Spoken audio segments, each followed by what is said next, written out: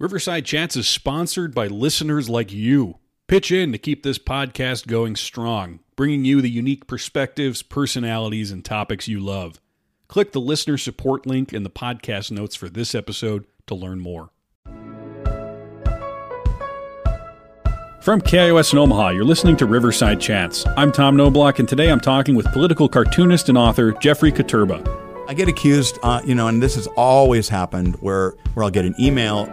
Back when people actually called people on a regular phone, I'd get voicemail. They would use all kinds of foul language, and you conservative, blah, blah, blah, blah, blah, blah. And then the next call, you liberal, blah, blah, blah, blah, blah. Sometimes over the same cartoon.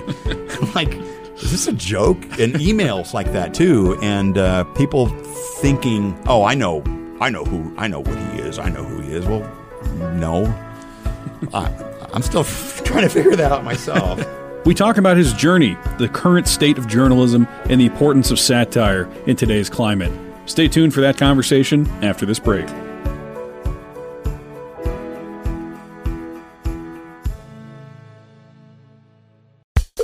Hello? Want to be a Munchie Boy? Listen to Omaha's new goofy food podcast, The Munchie Boys. Every week, we get food from a different local restaurant. Let's go.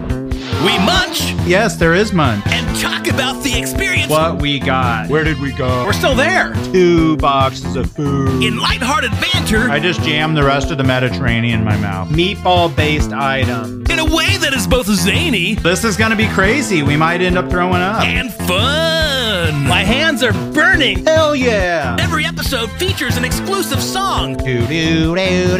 Where we sing about our weekly adventures and feature a different analog synthesizer. It's a synth model. Play the track now. When it shoots, it sounds like ha-ha rock. Check out Munchie Boys on Spotify, YouTube, Streaming or streaming? and most other digital outlets. That's what happens. Munchie Boys.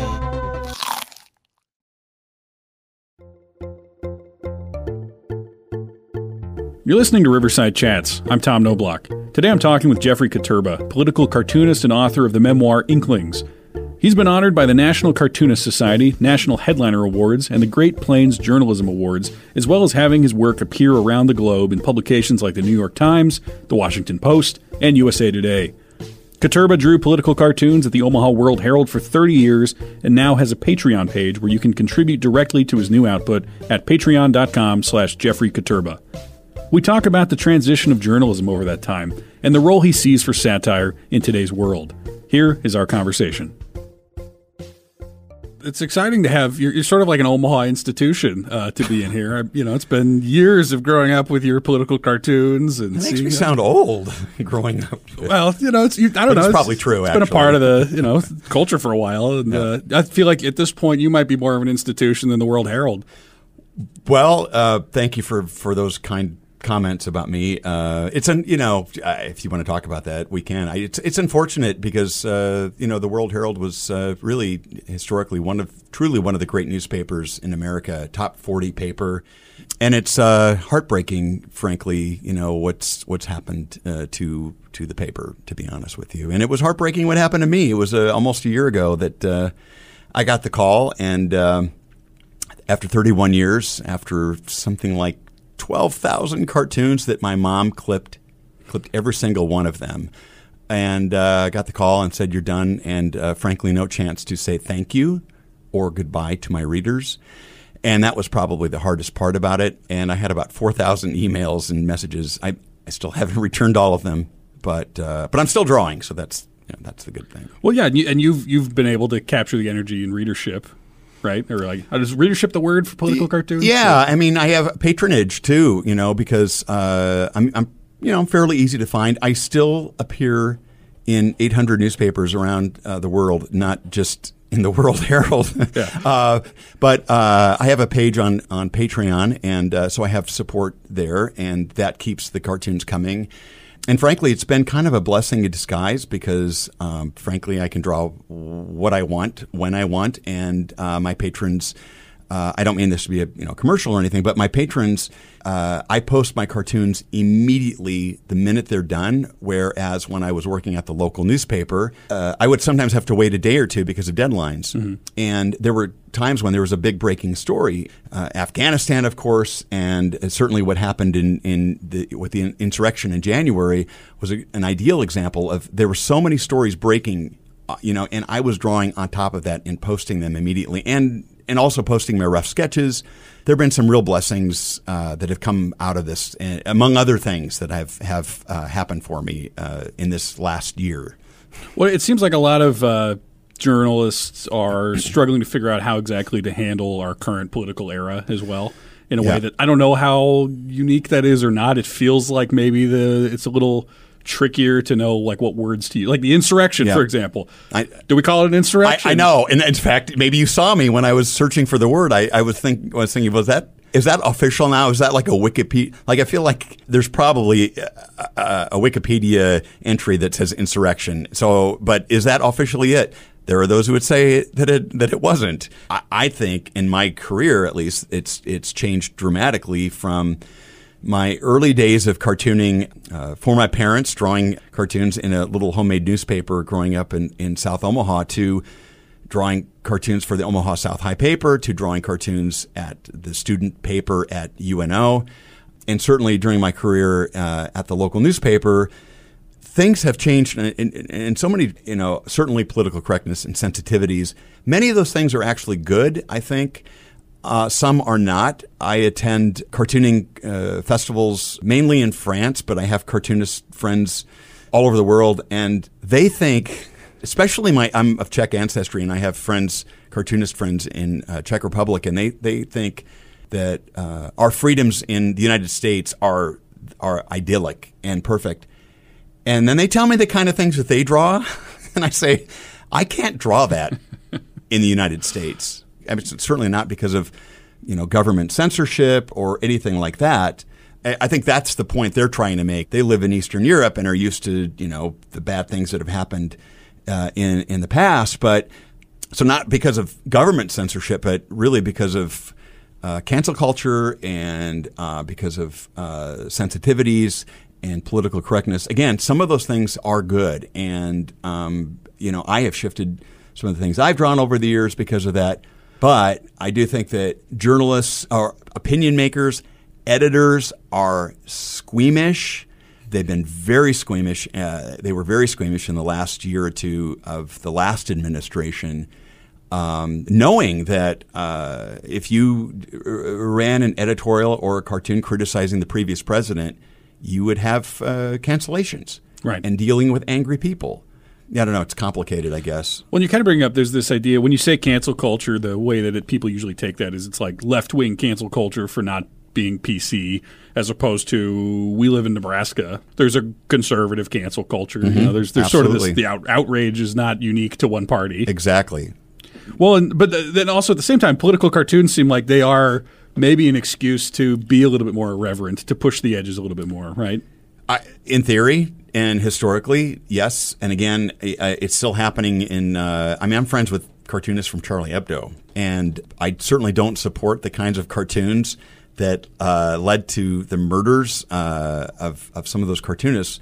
Some of them went above and beyond anything I would ever even think of drawing. However, I 100% support their freedom of speech and right to say that. And as we saw after that attack, the people that came out in supporting free speech. So again, I don't draw those kinds of cartoons. I like to think that I push the limits, but I also recognize that, certainly when I was working for the local paper, I'm from here. I have Nebraska dirt under my fingernails, I guess. And, you breathe the air and you hear what people are talking about. And so certainly I was either maybe unconsciously channeling those sensibilities and aware of them at least, but aware too that when I pushed the envelope, pushed the limits, that I was maybe doing that too, but never, ever, ever, ever for the intention of upsetting anyone, never, ever for just trying to get a rise out of anyone. I approached my work then, and I still do now, although I am the gloves are off.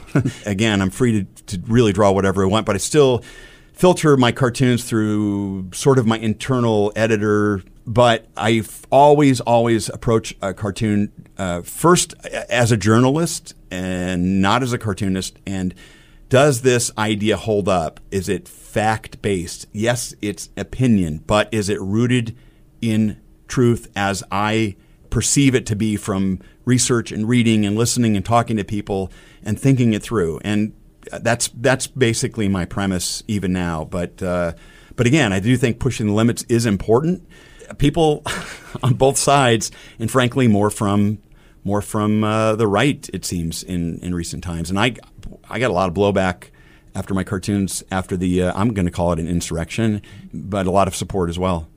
Well, it's interesting you talk about political cartoons as its own form of journalism that requires a similar kind of diligence as you'd put into any article, right? Because I think a lot of people probably don't see it that way, or they don't understand, or they don't think about it. They just think it's a person drawing caricatures for the most part, and you put a funny caption, right?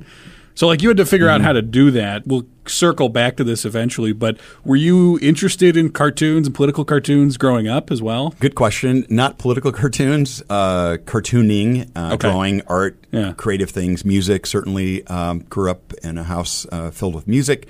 But no, completely not political cartoons. Sort of apolitical. I was interested in the news, but I was more interested in drawing, Snoopy and Disney characters.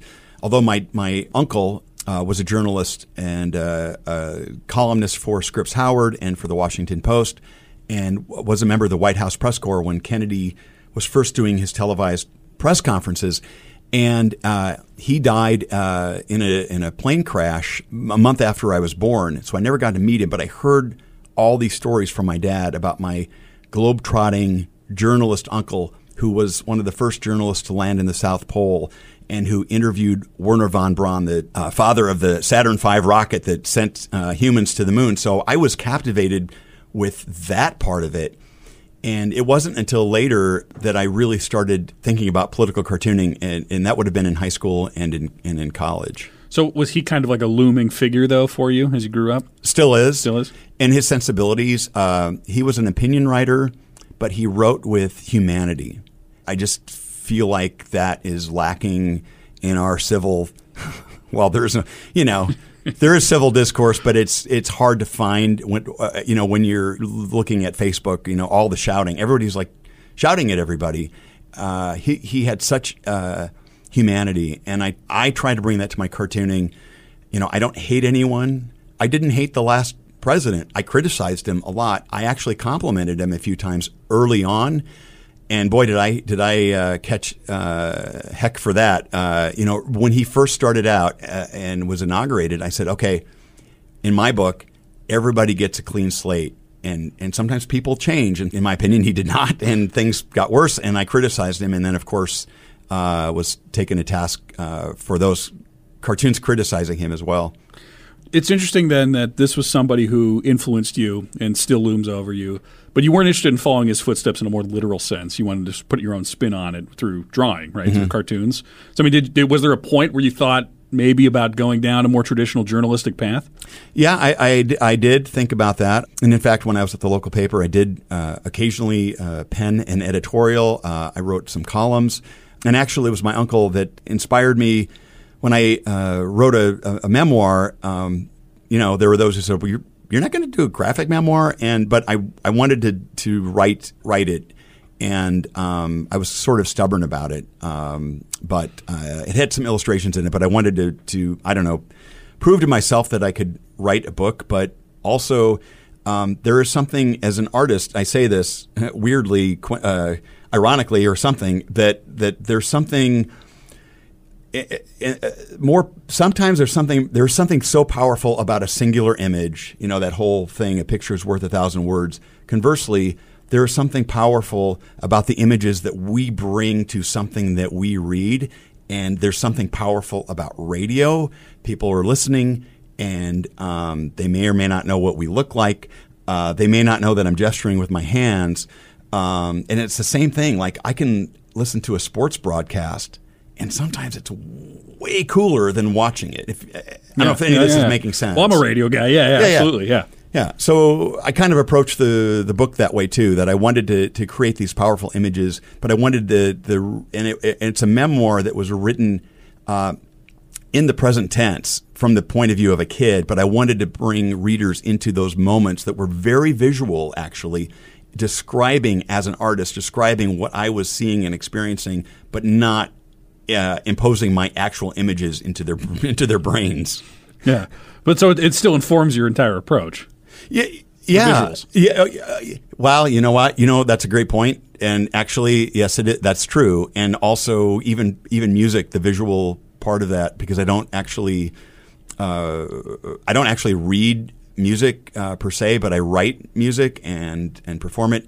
And it's a little bit like synesthesia. I see things in color, and I see the shape of sounds and of lyrics and the dynamic, visual dynamic in my brain of how a song is progressing. So when people say, "Do you have anything written down for the song?" It's like, no, it's just in my head, and maybe you could do like a Spock, some kind of mind meld thing and pick up on it that way. But well, you've been able to figure out how to communicate it enough to people or to create it, right? So it's working out. Maybe. I don't know if I'm communicating right now. Yeah. Maybe I'm imagining all of this. No, it's working. It's working. If you're just joining us, I'm talking today with political cartoonist Jeffrey Katurba. When you're growing up, though, you got journalism. And I'm still growing up. You're still okay, but like when you're young and you're kind of figuring out what you want to do, and you're sort of moving in these directions, I feel like journalism must have seemed much more consequential. Whereas now, I don't know. It seems like right now people are so able to create their own bubbles that there's limits to what great journalism can accomplish. Because we're just in different worlds. Man, that is spot on. Gosh, I just had a quick memory. My aunt Jean. So this would have been. I would like sometimes stay with her, and I remember staying with her maybe during the summer, whenever it was during the Watergate hearings, and I was a little kid. I didn't really fully know what was going on, but something as dry as the Watergate hearings were super captivating. And I think that's actually, now that we were talking about this, that's sort of, I think what, I started thinking, I started drawing, I was a kid, but I started drawing cartoons about Nixon and I don't know, like just the physicality of a newspaper, the thick Sunday heavy newspaper. And then, the New York Times still has weight to it, but I think there's something about the physical weight of it that lets you know this is serious. And, the local paper, the Sunday paper, used to be heavy. I used to carry it as a kid, and it felt consequential. And then you would read it, and it was filled with actual news and investigative pieces. And not that still isn't being done by some, terrific people at the paper, but it's few and far between, across the country. And like you said, they create their own bubbles, and and then like I personally believe that all students should be required to take a basic journalism 101 class for no other reason to understand the difference between, fact and fiction and what is libel and all of that stuff, to differentiate. But even as on social media, well-intentioned adults sometimes don't understand when something, to me, it's so clear that this is a fake news story. You can figure it out, but there are those who can't, and it's really disheartening. Do you think that, can images, political cartoons, can they cut through that in a way that maybe actual traditional print journalism can't? I hope so. I'd like to think so. Why do you think that is? Well, let's be honest. We've become such a visual culture. Video is hugely popular.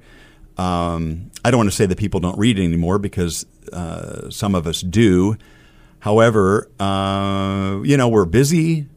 We're overwhelmed. And looking at a cartoon, on average, I think they've done studies. On average, I think the average reader spends about 7 seconds with a cartoon. So, arguably in 7 to 10 seconds, you can get this message.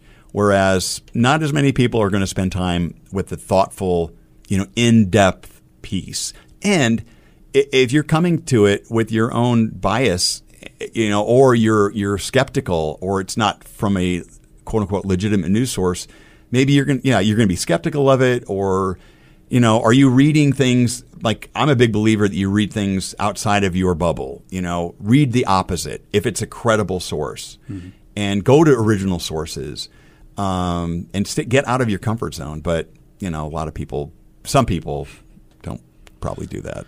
Well, that's a lot of pressure to put on your image then, because you gotta do a lot in 7 seconds for somebody who's not going to read anything else. Maybe that's a good. Oh man, now I'm really freaking out. Well, no, but once again, you figured it out. You don't need to freak out. No, but dude, like every time I do it, it feels like it kind of feels like recreating or creating or discovering something new every time, and.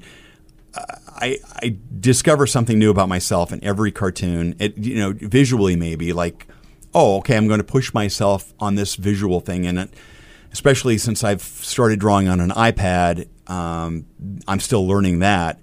But also with ideas like, what is what bare bones thing what are the essential elements of this cartoon that I need and. And the words are important. It's not just the visual, but every word, there's a saying, something about putting, every word on trial for its life. Every word is on trial for its life, and every word has to stand up for itself and demand that it needs to be there. But I go through so many rough sketches and editing over and over and over and over and over again until I get there. And then I'm not even sure if that's the right thing. And so, a 7-second, 10-second cartoon can sometimes take hours and on occasion days, if I have a nugget of an idea and I keep kind of letting it kind of brew. I don't know. I think either works there. Yeah, okay. Well, so when you're going back, you're figuring out how to do that. I mean, you have to figure out both what do you want to say. I assume you want to figure out what's the entertaining element. Mm-hmm. And then how do you draw it in a way that communicates all of that? So those are a lot of overlapping skills you have to be able to do. How did you get to that point? Practice and failure over and over again. And it's like being the director of your own film. And oh, by the way, you're going to be an actor in it and the cinematographer. And on Patreon, I post my process videos. So then I'm adding music into it and doing some editing with that. But, just a lot of late nights and a lot of I had a passion for it, and I drive, and it's what I felt called to do. And I felt that it was, I thought, yes, this is important for journalism, but I just thought I want to draw cartoons, and I think this is cool to be able to draw politicians. And so I probably came at it more from the entertainment side of things, not entertainment. That sounds I don't like that word for this, but maybe bringing a laughter, but also definitely working in how I see things, and and I'm not approaching it from the left or the right necessarily, but more so from how I see the world and how I see truth, capital T. And oh, by the way, folks, maybe there's a little bit of truth over here on this one side, and maybe there's some truth over on the other side. And you know what? Maybe there's truth in a totally different place you hadn't even thought of. And not that I claim to have that I know the truth or anything. I'm just saying it's from my point of view. And I just want to be part of the conversation. And hey, have you maybe thought of it this way? That's kind of my thing. The politics part of it, I can't stand politics, and I'm not some insider. It's boring. Well, I don't know if it's boring. It's disgusting half the time. But I think that makes me a better political cartoonist because I can't stand it. And so I don't have a lot of patience for, hypocrisy, shall we say, and lies and stuff that's really offensive. And you're not a cheerleader at the same time. No. And there are some cartoonists out there who are predictably always on one side or the other. And some of them are friends of mine, but it's hard to respect anybody who does that journalistically. It's not journalism.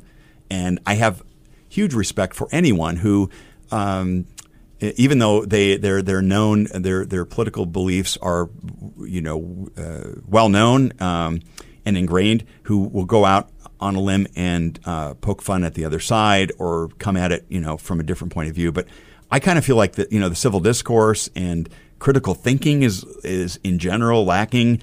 And again, I'm a big fan of maybe more of a Buddhist approach, taking the middle path, or just looking at something from a totally different perspective. Yes, to bring a laugh. Hopefully, not all cartoons are meant to be funny, but to get people to think. Do you remember the first ones you were doing that really landed? That's a good. No. Okay. That would be tough for me to. It wasn't a huge deal then. You didn't frame that one. You're like, this is the one. This is the first funny one that also has good commentary. No, it's not like I owned a restaurant and framed my first dollar. I actually don't have any of my work framed. I've got stuff in a box. Some of it I've sold. Like I said, my mom has clipped every cartoon I've drawn, but no, I don't have. I don't know. Like I was talking to Tom Becca recently, now on TV doing commentary, and we were discussing how it's real. You're doing this often, every day or multiple times a week. It's to use a baseball term, it's hitting for average. And if I can hit a home run once a week, and then the rest of the time get on base, even if I take a ball to the head, I'm happy to do it. So it's about hitting, batting for average. And, there have been some that I've been really proud of and some that I probably shouldn't have, in the heat of the moment, I'm drawing something and it wasn't clear. And I have Tourette syndrome, so my brain works in weird ways. And I just kind of think, well, doesn't everybody think weird, strange ways? And I take these strange pathways, and then I have to kind of pull myself back into reality. If that makes any sense. Well, so I know some people though, like you hit your stride or you find your voice when there's some issue that you care a lot about. Like people would say Jon Stewart hit his stride during the Bush administration and the invasion of Iraq, mainly. So, like for you, there wasn't some kind of moment where you're like, okay, I know how to do this now. I've found my rhythm. I know what I'm doing, and people are responding to it. Yeah. Oh no. So I started at the local paper in 1989, and I was hired on a trial basis, and there for 31 years, and no one ever said, by the way, you passed the test. But it was about 2 years in and at that time I was still drawing 6 a week, working 6 days a week.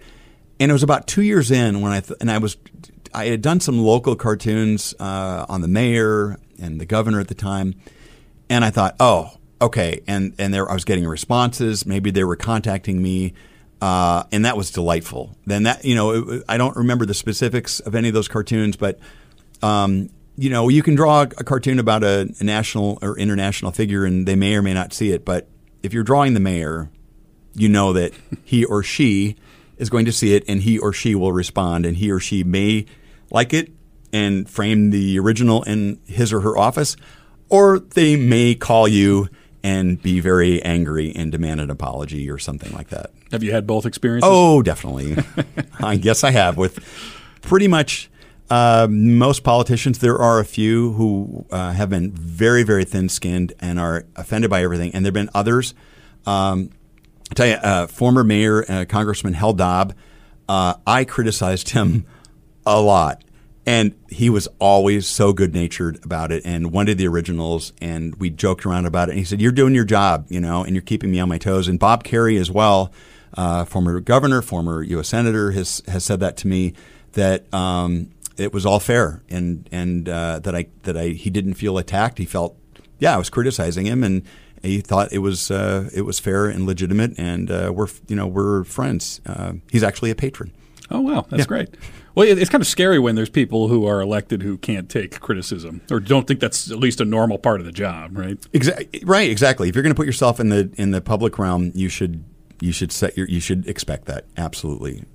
Do you think that our tolerance for satire culturally has gone down with some of those problems we have about our bubbles and our worlds?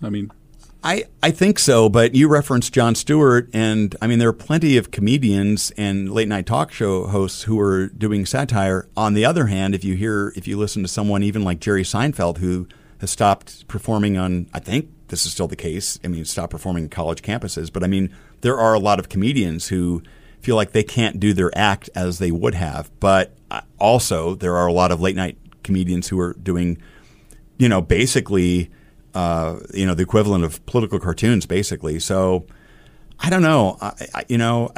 Again, what I see happening in other parts of the world, and say in France, it's really night and day, the kind of things that they're drawing. Conversely, I have a cartoonist friend in a country in the Middle East, and I'm even hesitant to I won't say who he is, but he's been arrested multiple times for nothing, a vague religious reference maybe, and has been put on trial. And it's so there are these extremes out there, but again, the French cartoonists, they're doing things that I go to these exhibits, I go to these salons, and maybe not during a pandemic, but we have these exhibits with the Americans who are there, the 4 or 5 of us, and we have our cartoons on display, and we're proud of them, and everybody's like, "Oh, these are great," and then you look at the cartoonists, the cartoons from France and other parts of Europe, and it's like,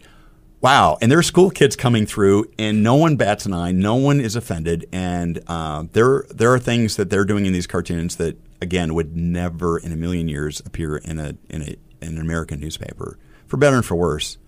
But yeah. But so, at the same time, you kind of got the political cartoon seems like maybe its heyday is not something that's still going on right now. But there also speaks to the fact that there is a power to it, right? There's a power to the medium, whether it's just satire in general, an extension of that, or there's something unique about it. Definitely. And, the heyday, though, is it. Yeah. When I was still working at the local paper, I was one of only 20-something full-time newspaper cartoonists left in America. Oh, wow. Okay. And I really thought that, maybe this is like a reality show, and I'm going to be last cartoonist standing. And I actually had, for longevity, I think the second longest time at a single paper in the country. Very proud of that. Most newspapers do not have a cartoonist, obviously. It's unfortunate because the very thing that cartoonists do, it's the very unique thing that brings readers to newspapers, and newspapers are hemorrhaging and need readers. And if you're going to just keep putting out the same old thing over and over and over again and not make it interesting and compelling, people will stop reading. What can you do? One of the things you can do, you can have a cartoonist drawing for your paper, drawing about local issues, drawing about national issues from a Midwestern point of view if you happen to be in Omaha.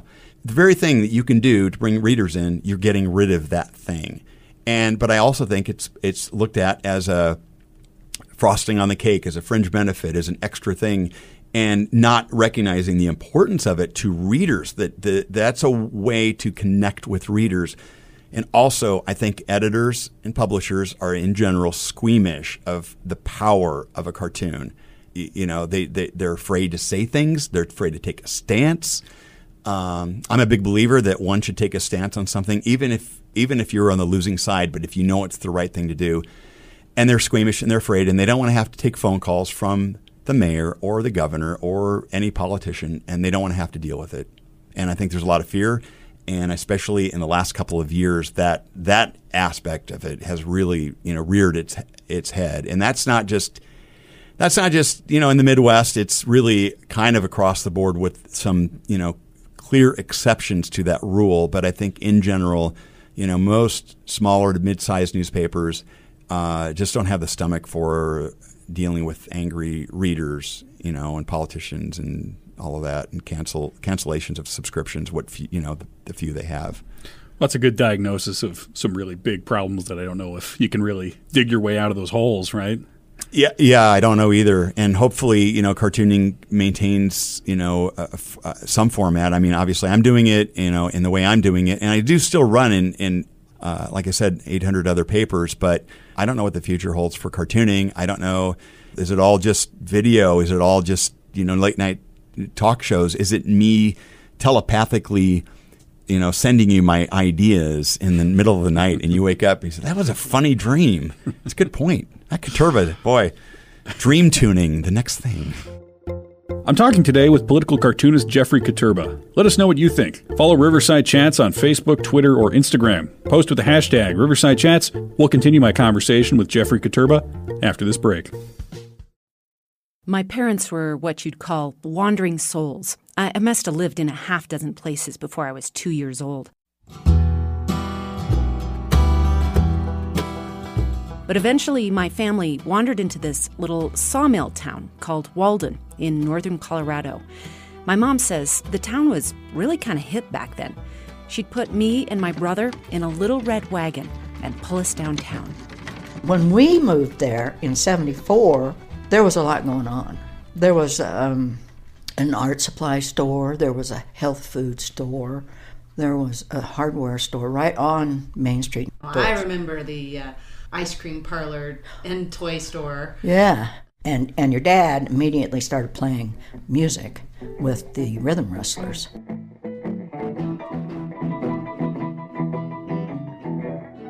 The town welcomed us in, and for the first time, we settled down. But by the time I went to college, Walden was changing, fast. The town mayor, Jim Dustin, describes what happened. It used to have a sawmill. It used to have a coal mine. It used to have a railroad. All those things went away.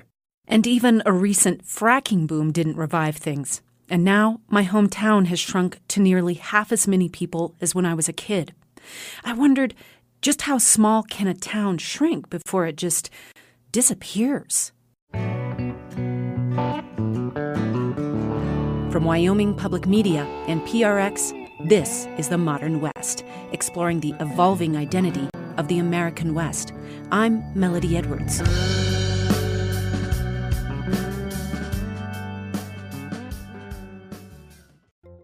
And welcome back to Riverside Chats. I'm Tom Knobloch, and I've been doing this show for a little while now. Check out the backlog of Riverside Chats wherever you get podcasts. Subscribe on Apple Podcasts, Spotify, Stitcher, or whatever your favorite app is. Subscribe today, and please leave us a review. Jeffrey Katurba has been creating popular satire through political cartoons for over 30 years. He worked at the Omaha World Herald and has been featured in the New York Times, the Washington Post, and USA Today. He currently has a Patreon page where you can contribute directly to his latest work at patreon.com/Jeffrey Katurba. Here's the rest of our conversation. What kept you in Omaha all these years?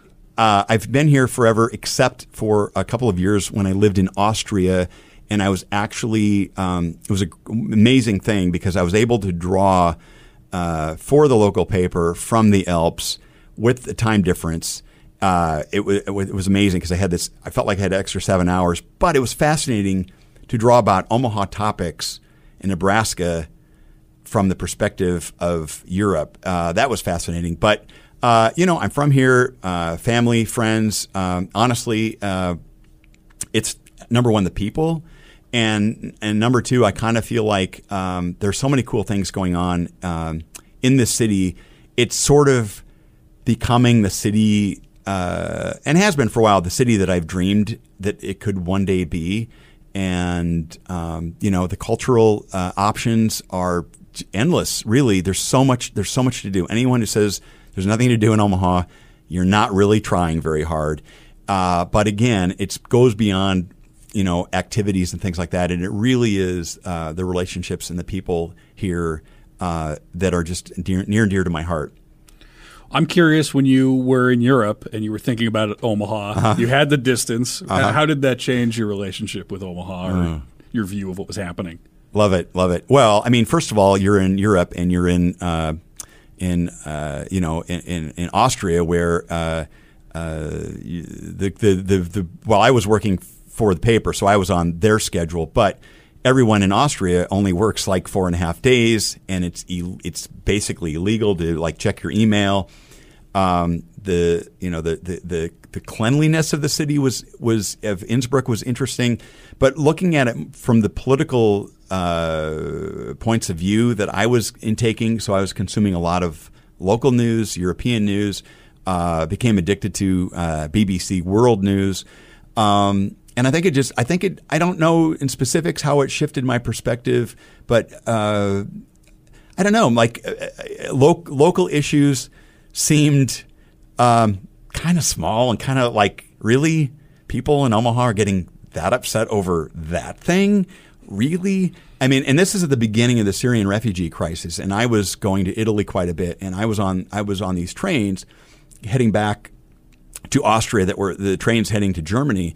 And you had all these refugees there that were, exhausted, absolutely exhausted, and they'd bought a fraudulent ticket from somebody, And they were, being rounded up by the Italian government in a kind way, but they were being rounded up and taken off the train, of course, and processed and taken somewhere, and hopefully treated with humanity.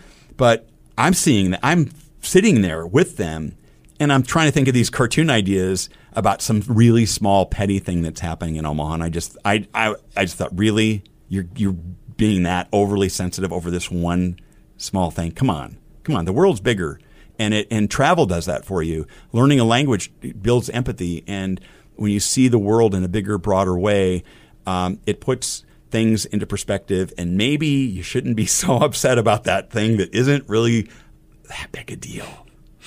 Well, in satire has that element where you have to be able to be critical, but also sort of have a belief like that things can improve. Mm-hmm. That the perspective that you're bringing can maybe change somebody's mind or broaden it in some way. And so, I mean, like in a situation like that, I imagine at some point it's hard to figure out, like, how do I make this dumb Omaha thing funny when there are real problems? And I just want to give up on Omaha sometimes, I imagine. That must have at least crossed your mind. 100%.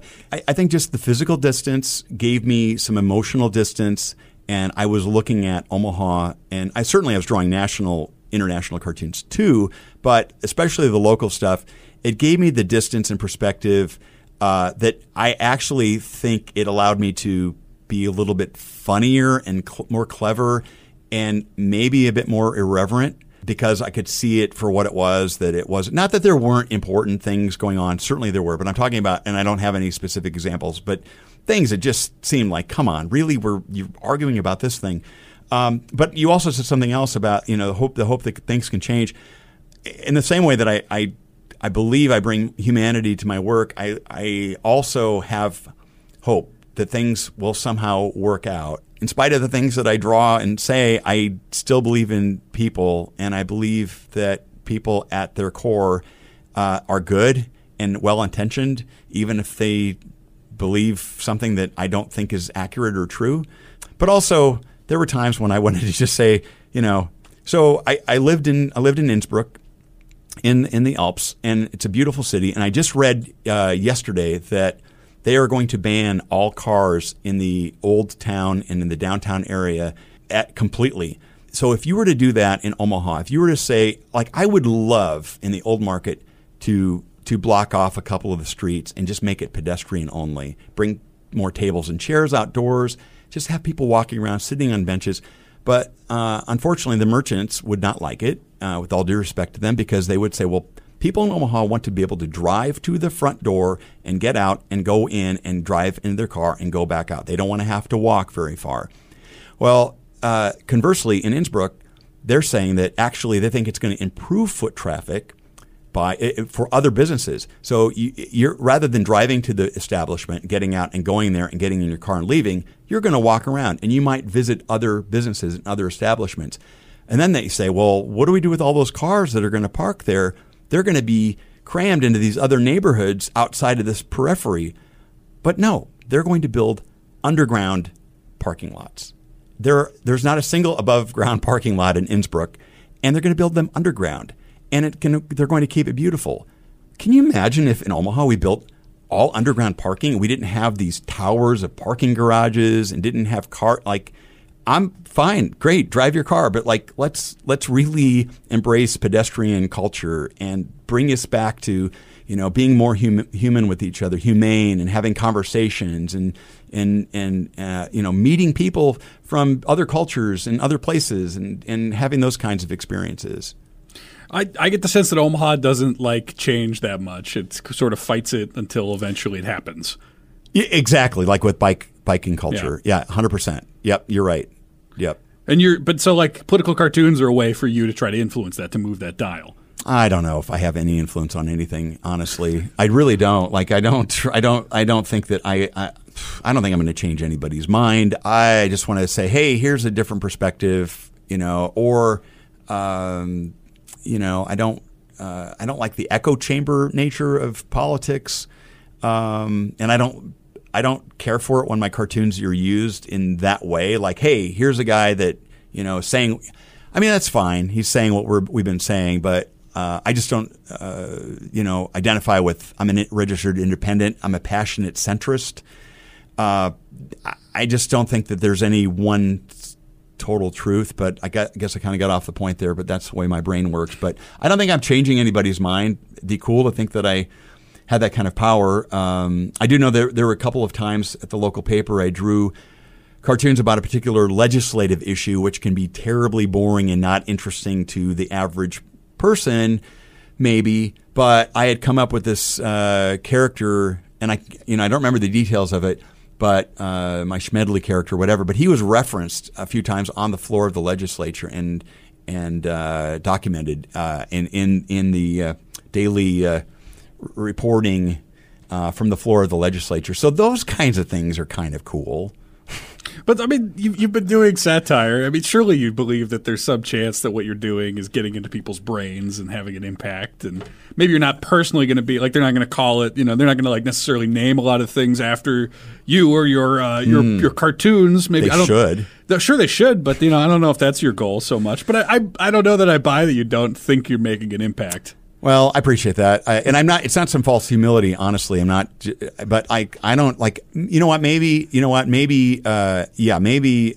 10 years ago, especially locally, when it comes to city issues and some state issues, I think that I know that there have been times when people have said, hey, that cartoon, really. We brought this up at a meeting and we got to thinking about this particular issue differently. And I know that, the mayors and city council people and state legislators and congressmen and senators reading my stuff and reacting to it. So, okay. So sure. But I don't know if now, everything just feels so divided and so entrenched. So I don't know. If you're just joining us, I'm talking today with political cartoonist Jeffrey Katerba. Just the fact that your stuff is being looked at by people of different political persuasions is kind of an accomplishment right now. Yeah, that's true. That's true. And I get accused, and this has always happened where I'll get an email back when people actually called people on a regular phone. I'd get voicemail and they would say, you are clearly so, they would use all kinds of foul language and you conservative, blah, blah, blah, blah, blah, blah. And then the next call, you liberal, blah, blah, blah, blah. Sometimes over the same cartoon. I'm like, is this a joke? And emails like that too. And people thinking, oh, I know what he is. I know who he is. Well, no. I'm still trying to figure that out myself. Well, there are a couple things I do want to bring up before we run out of time here, because I was looking at your website and I saw there was a story about being struck by lightning and there was something about UFOs. True on both counts. Okay. I was a kid. In fact, if I can say this, I have some work at the Potawatomi Arts Cultural Center, Arts Cultural Entertainment Center in Council Bluffs, and the theme is storms. And I have some paintings, but also a sculpture inspired by the lightning strike, which happened in South Omaha. I was 17, watching a storm. My dad kept telling me to come inside. I was stubborn.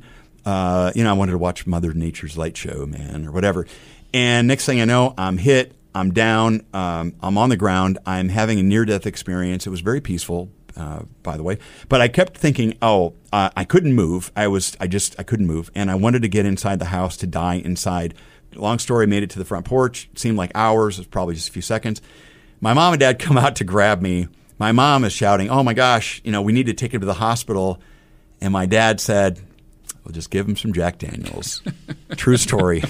So I'm sitting there. My dad's pouring JD down my throat. My 4 younger siblings are staring at me. I can't talk from the lightning. And now I have JD, dripping down my chin. And then Standing Bear Lake, many years ago, I encountered with a friend after 10 o'clock at night a massive triangle, a triangle that hovered over the car, made not a sound, and sped off into the night. And that was interesting.